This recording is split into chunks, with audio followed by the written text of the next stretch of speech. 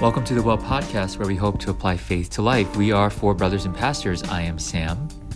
I'm John. I'm David Moon. And we are here to have a conversation we hope will be engaging, encouraging, and equipping for our church. How's everyone been doing? How's everyone's week? Long, fruitful pastoring, I think.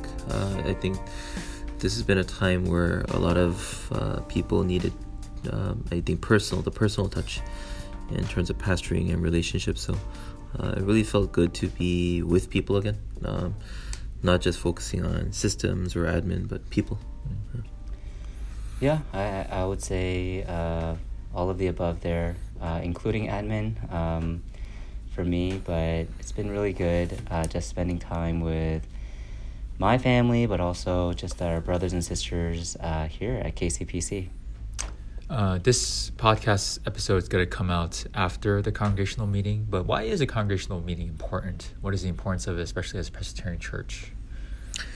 Congregational meetings have specific areas of sovereignty, I guess, that is expressed through popular vote, like finances or church buildings. And it's important for the health of the church because the church is not, even though it's Presbyterian, what that means is there's elder rule. It's not an oligarchy, and so the will of God is shown through the vote of the congregation of a church, and it really encourages people to be mature Christians who exercise their vote and their contribution to a local church. And so it requires not just an A number, not just baptism, but also meaningful contribution through your own maturity, spiritual maturity. And so, like, for those purposes, I think it's really important that our church does this well and biblically. Yeah, I think one question that a church member has asked is they really do find congregational meetings important, especially voting. But I think one thing that they were kind of stumbling on is how can they get educated on some of these votes? They want to know what we're voting on, particularly. Mm-hmm. And so what are some avenues or places that they could go to in order to get communication on some of these votes? Because a lot of these votes are sometimes very seasonal and circumstantial by nature, vision casting and communication have always been issues. And so even this week, I know a lot of people weren't aware that we're going to have a congregational gathering and a vote. And I will be translating directly from the screen, but it is pretty unfortunate that we aren't being informed this time around of what the issues are. And I believe like top-level communication along with involvement also is very important. But what are some ways that we can get more informed? I would say, like, us as pastors, first and foremost, have to be informed and trickle down the communication to all the congregation members. But sometimes even the pastors are not informed as well as we would like to be. Maybe we can, I feel like everything we'd say, this can be a podcast episode, but maybe the next one, like 2-3 weeks before, we can get a notice from the session and then maybe go through some of these decisions. In a podcast? In a podcast. I think that'd be great. Yeah. And obviously we're not going to share people how to vote, but at least share information and even, I don't know if we can share perspective. Is that a little bit too much? I think it would be good to go over the biblical categories of what things we might have to think of to have a more holistic view. Right. So obviously not pushing people towards one direction, but letting them know what categories to hold on to as they make these decisions. I think that would be a good pastoral responsibility. I think that's really good. Yeah, I mean, there's plenty of guides to these like annual congregational meetings, and there's all these templates and documents even online. And pretty much, I think as long as we go over what these annual congregational meetings are and what they're all about, I think that'll educate and inform the congregation. But here's a personal reason why I think congregational meetings are really important. In the initial phases, for me personally, I actually didn't really think that it was that relevant for me. But as I understand a little bit more about these meetings, it's actually, in a strange way, contributed a lot to my own maturity in terms of like how to think about church and how to mature. a church or how to mature in a church. A lot of these things and all the whys and the hows of how our church makes decisions and how we can contribute to the dynamic health of our body, I think it's very, very exciting and important to do. We're going to continue on with talking about the gifts of the Spirit. Hopefully today we will knock out many of the lists here. And particularly we're going to be going through crossing between Romans 12 and 1 Corinthians 12, because each of these lists have some that are different from one another. And so we'll go through each of these gifts and hopefully share a little bit more about what these gifts mean and also how they fit within just what it means for us to be Christian today. First one, ability to distinguish between spirits. What do they mean by spirits? I mean, because the Bible phrases it that way, like I would confess that I'm not really too aware of the actual hermeneutics or the exegesis surrounding that, but I do know how it's been popularized and talked about in various charismatic or church settings. And they often say it's a gift of discernment, learning or being able to distinguish whether it comes from God or whether it comes from the flesh, whatever it is. And so let's say like an extreme example, or not extreme, but like just a common but a pretty interesting example is, I used to remember like there would be a person I knew and he would say, when the phone was ringing, and this was before we had caller ID, he would say, "Oh, don't pick up that phone because I don't think it's of God." And some people would say, "That's too charismatic." And but lo and behold, if you picked up that phone, like, because I did it out of curiosity, because he said no, I wanted to do it more, and it was a phone call that was sometimes troublesome, and so I think it is talking about some sense of supernatural discernment, but we have to be aware that these gifts are not just supernatural, but also natural. And so natural discernment as well. Not just like, being able to fortune tell or being able to see, where it's being influenced by, but also making philosophical sense of it. So, and this is a huge can of worms that we might have to open later on. But when you look at CRT or when you look at current day movements, like, can you discern where that worldview is coming from? What elements comprise its engines? And I think some sense of natural discernment is also involved when it comes to discerning or distinguishing between spirits. But I think a pretty solid answer that any denomination can get behind is it's discerning whether an idea or movement or thing is either from God or of the world and of the flesh. I mean, I think a good question to ask might be, if people want this gift or if people have this gift, how should it be exercised within a church? When would it be useful? So from what I know, like gifts are organically connected to each other, and oftentimes the gifts presume that you have another one of the gifts to be able to exercise another gift with more clarity. So for example, the gift of discernment will obviously also come by the gift of the knowledge of the word, which is often showed in teaching gifts. And so if you're able to read into scripture and you're able to discern what the will of God is based upon the word of God, then that will often lead to good discernment. And so if you have kind of like a sense of being able to discern what is good, what is bad, and if you feel like you're relying too much on intuition or gut feeling, I would say to exercise that gift responsibly, please be reading the word day in and day out. Please be praying to the Lord day in and day out. And also be talking with people day in and day out, because even if you have a very good gift of discernment, when you communicate it to other people, very good communication skills are needed, because it might sound too extreme to some people, and it might sound too just normal to some people.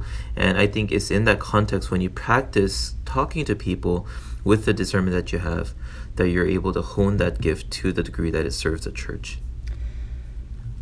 Maybe some Bible passages might clarify some things here. 1 John chapter 4, verses 1, it says, "Beloved, do not believe every spirit, but test the spirits to see whether they are from God. For many false prophets have gone out into the world. And so, the way that we see spirits is not some like, hopefully our listeners are not like anticipating that they're going to see like ghostly figures or like Casper or whatever, but to see the spirit of this age, and whether that be CRT or LGBTQAI plus, BLM, whatever that might be, that they are able to test these spirits accurately, biblically, gospel-centered ways of testing these spirits. And in 1 John chapter 4, that entire passage, it really teaches you how to and why one should test every spirit. And the end conclusion is that every spirit that confesses that Jesus Christ has come in the flesh is from God. And then the reverse of that is that they are not from God if they do not confess these things. In fact, that is the spirit of the Antichrist. And so, yeah. I think Paul does speak about how we're not to be enslaved to the elementary spirits of the world or the vain philosophies of the world, but to be able to discern that. And I think a pretty, I wouldn't say like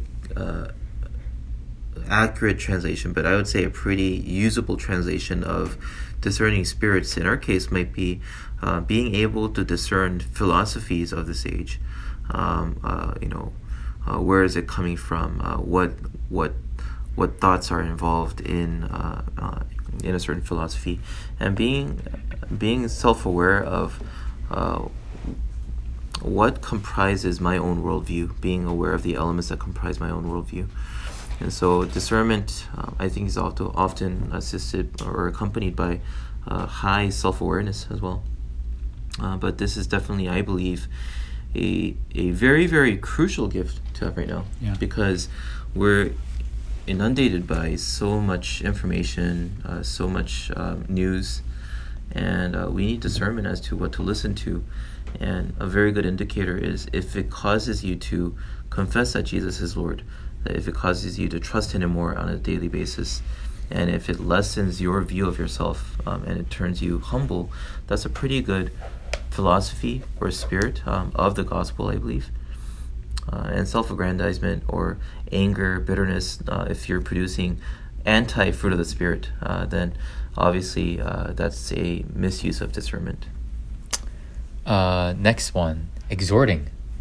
I wish I had my laptop in front of me, but from basic knowledge is exhortation is relying upon Scripture. You're edifying a person next to you given the circumstance that they're in. And so basically it's like a sermon, but preached to an individual in a very specific context, and using that word to edify that person, to cause him to trust in Christ, to cause him to fight sin, and to rely upon Jesus in the circumstance that he's in. And so some of the aspects that are drawn upon from this gift is that, once again, you have to know Scripture. You have to know good biblical theology and how to interpret Scripture, but also be able to see people's lives and know what nutrients they need from Scripture to be able to offer them exhortation. And exhortation is powerful because I think it's the most frequently exercised gift that people do. Every student gathering, there's exhortation going on. It's people pushing other people in a hopeful way. Hey, don't be downcast. Hey, every cloud has a silver lining. And secular people do exhortation. It's just, do you have the biblical foundation to say what you're saying with conviction? So everyone exhorts, everyone encourages other people. But especially with the student leaders, I'm really trying to train them. We need a biblical foundation to be able to say what we say with conviction. And the only way to do so is, once again, the gift of teaching. And so last class, I'm pretty sure I emphasized, I wish everyone had the gift of teaching, because it's peppered and sprinkled into every other spiritual gifts that we're going to talk about today. It's a beautiful gift. It comes from the Holy Spirit, and I wish there were more exhorters. You can't have enough of them.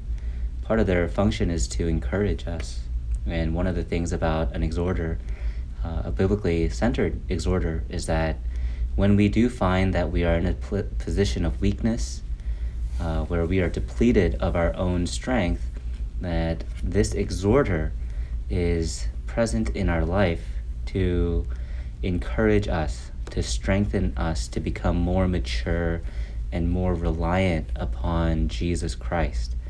And so, yeah, absolutely. One who exhorts is one who has been exhorted himself by the Lord through the Word of God. And, a gift such as exhortation, I find that, it's that kind of particular gift is a gift that is, I think it's a mandate for everyone, that we are an exhorter of some kind of philosophical truth. You see comedians do it. You see babies exhorting what they find to be most important. We are all exhorting. The thing about sin is that we are exhorting doctrines that are not biblical, gospel-centered. And oftentimes, even when we think that we are, there is a lot of syncretism.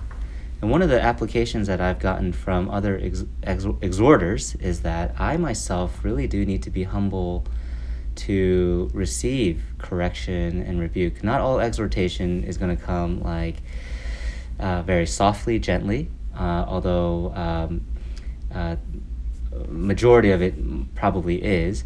But I have been exhorted to see Christ, even in moments of being caught in sin or weakness, or giving my sufferings way too much credit than I do over the gospel. A funny story comes to mind. I was at a retreat where I taught on the gifts of the Holy Spirit, and I encouraged people to ask for the Holy Spirit's gifts. And the sister was praying, Lord, please give me the gift of extortion. It's like, no, extortion are totally different. You don't want to be extorting people at church. Anyway, sorry for that. I think three of us, I think John Yoon as well, we all love, our love language is that we like words of affirmation. And so, listeners, are you listening? Next, working of miracles. I think the momentary silence we had on this kind of speaks volumes as to the nature and the degree of our exposure to this gift. I don't think I've seen this in action too often. I mean, working of miracles, first of all, we have to identify what a miracle is. I would say people accepting the gospel is the most supernatural act possible that happens. And so when people hear the word and they believe in Jesus, if we count that as a miracle, then this is a very daily gift or a very regular gift. And so I would want to look into the actual Bible studies surrounding this to find out what it means by the working of miracles. But my hopefully biblical impulse is telling me that it's more related to the apostolic gifts, miracles which can't be explained by the natural but purely supernatural.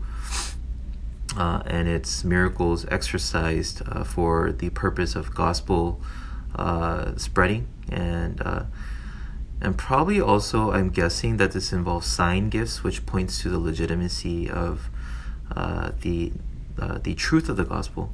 And once again, I think I try to clarify that the apostolic office and its gifts have ceased, and so the scripture and the message of the gospel no longer has to be vindicated or justified anymore through works of miracles. And so that's kind of like what I think we see in countries where the scripture and the Bible is just so widely available. I don't think we see too many miracles happen in person like that. But once again, I think we do need a biblical understanding of what constitutes a miracle and work from that up. Yeah. What I find comforting, though Paul lists the working of miracles as part of the variety of gifts from the Holy Spirit, he actually himself is a bit vague on this one, because the working of miracles can include day-to-day things. It could also include all sorts of different amazing gifts. Regardless of it, I would say that without the context, miracle can quickly turn into a show, a performance, a magic trick. And I've seen that. I've actually seen people, proclaim things and then at the end ask for money in services. That's the gift of extortion. Yeah, that's the gift of extortion, or the curse of extortion. And it was actually in D.C. And I was surrounded by, the intellects of D.C. and I thought everybody who would buy into this, and they all did. It was crazy, and the preacher did not open the Bible, not even once. In fact, I was so offended.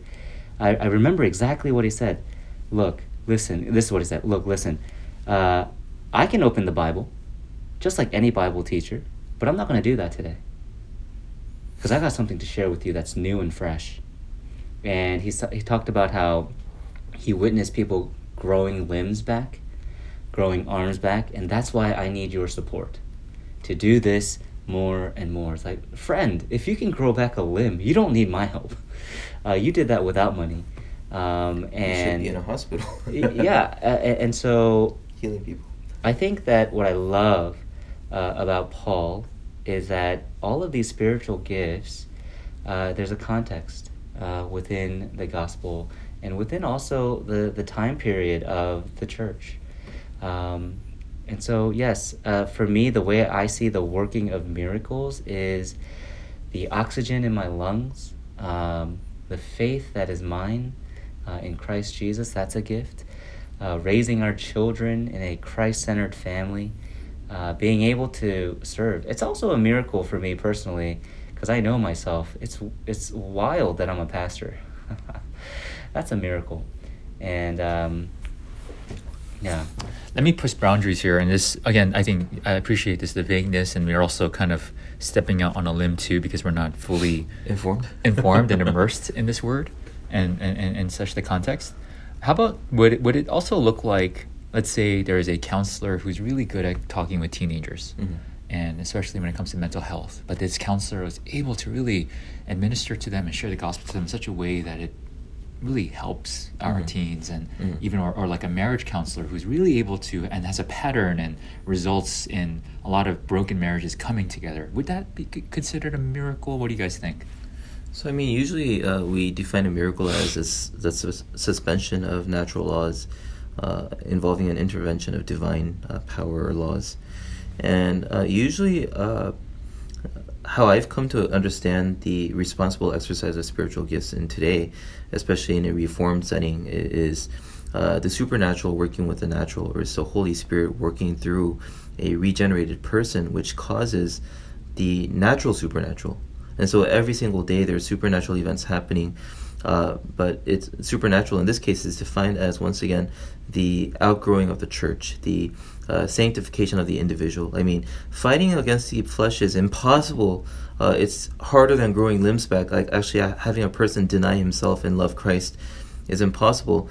And so if you have that counselor, for example, him being able to turn people to Christ and to overcome despair and suicide and things like that, and that's the Holy Spirit working in and through him, but also utilizing his natural gifts, like presumably his communication skills, his intimate knowledge and love for people. And more we see how this gift becomes a holistic gift, where it's the Holy Spirit's action involving that person's obedience, also utilizing his natural gifts. And once again, the foundation, if he exercises this gift well, it has to be, once again, based upon the Word of God and not upon impulses that are void of the Word of God. So once again, just a quick summary. Do miracles happen? Yes. But once again, we have to understand that usually the nexus of the subject of a miracle performance doesn't come from people, a person endowed with those gifts anymore. It seems to be from the direct activity of the Holy Spirit working through people who are obedient at that time. And it's usually, especially when it comes to power gifts like this, or performance or sign gifts, it doesn't seem to be consistently reproducible. Otherwise, as I kind of jokingly said, I mean, healers, people with any gift of healing, should be all recognized as doctors who perform this whenever they want or they need. And we don't see that kind of consistency because it seems to be that the Holy Spirit is working through people at that time with actors that He chooses. And so there, once again, I would emphasize that counselor, I would say, needs more of the Word, needs more of prayer, and needs more of the fruit of the Spirit, the character, to be able to lead people into that. So it could be miraculous, but I see a lot of natural giftings working in there as well. In the strict sense of these miracle gifts, it seems like in 1 Corinthians 12, Paul is kind of differentiating between miracle gifts to, let's say, gifts of healing, because he's saying to another faith by the same Spirit, to another gifts of healing by the same one Spirit, to another the working of miracles, and then prophecy and so forth. And one of the things that we can at least see, just trusting the word face value, that this was a little bit different from the rest, and let's just say that these were exceptional, powerful, then I would say that this is very extraordinary and therefore rare. And I think that's a good thing, because we have something to trust and lean upon that is far more ordinary and still extraordinary, which is the Word of God. Gifts of healing. Well, now there's a pattern now. So, personally, I've seen once someone being healed. And it's really hard to say that, a gift of healing was exercised when somebody overcomes a cold. Like Pastor John has one right now, and he'll overcome it. But is that a gift of healing, or is that Tylenol and the body's immune system doing its work? Shall we try? So usually when we say gifts of healing, we talk to observable and measurable external factors. So like an amputee growing back a limb, or a broken limb coming back into place. And I've seen one in my life, which was in Korea, and it wasn't that dramatic. It was a person with a sprained ankle who was immediately able to walk again after some prayer and some massage as well. So I think it follows the same line of reasoning that when it comes to the gift of healing, it comes from the Holy Spirit, especially when it is necessary to show Jesus to that person, especially when there is limited access to the Bible, to the Word of God. Yeah, and another thing is with gifts of healing, what I don't care about is the performer of that, gift. I think everybody should pray for healing. Like if you have a loved one that is sick, I think you should pray for healing. I remember a while back at another church that I was serving at, there was a gentleman that came to morning prayer. And it was interesting because I didn't really see him as someone who is spiritually very inclined at all. I thought he was just at best nominal. But his father had a terminal illness, and that caused him to pray like no other. And I don't know how people might see that, but for me, I saw the gift of healing that day. More than for the father, but for that brother who saw healing one way, and God was doing something radically miraculous in him too. A heart of stone becoming a heart of flesh. And what was incredible was that this man was brilliant, incredible intellect, but at the end, he could not need God. And just seeing him pray every morning, just crying out to the Lord. And whether that man received his answered prayer or not, I was witnessing a miraculous healing in his heart too. I mean, this one, it's close for all of us, I believe, because, in particular in this church, I've had at least two very beloved family friends lose their life to cancer.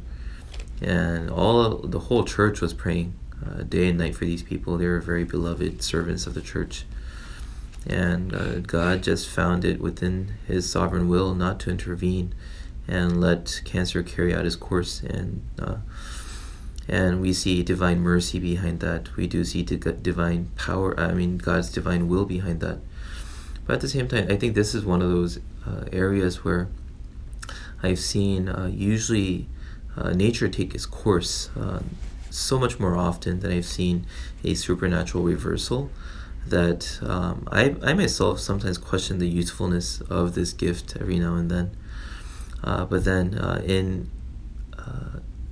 testimonies of people around me who have experienced wonderful healings, something happens just like Pastor John Hung said. Usually it involves the salvation of a person very nearby who's been praying for that person, that he comes into a powerful encounter with the ability of God to reverse sickness, and comes to place his faith in Christ.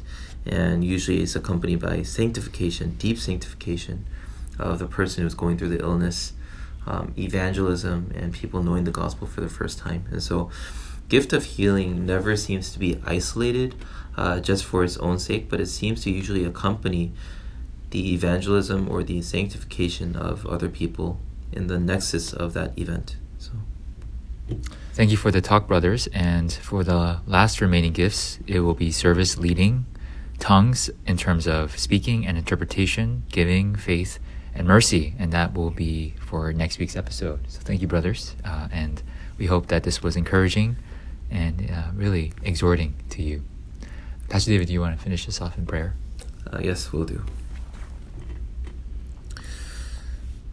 Father, even as us brothers try to give the most faithful interpretation of your word to your people through this podcast, Father, there's also a sense of fear and trembling, hoping that we are not limiting your sovereign will.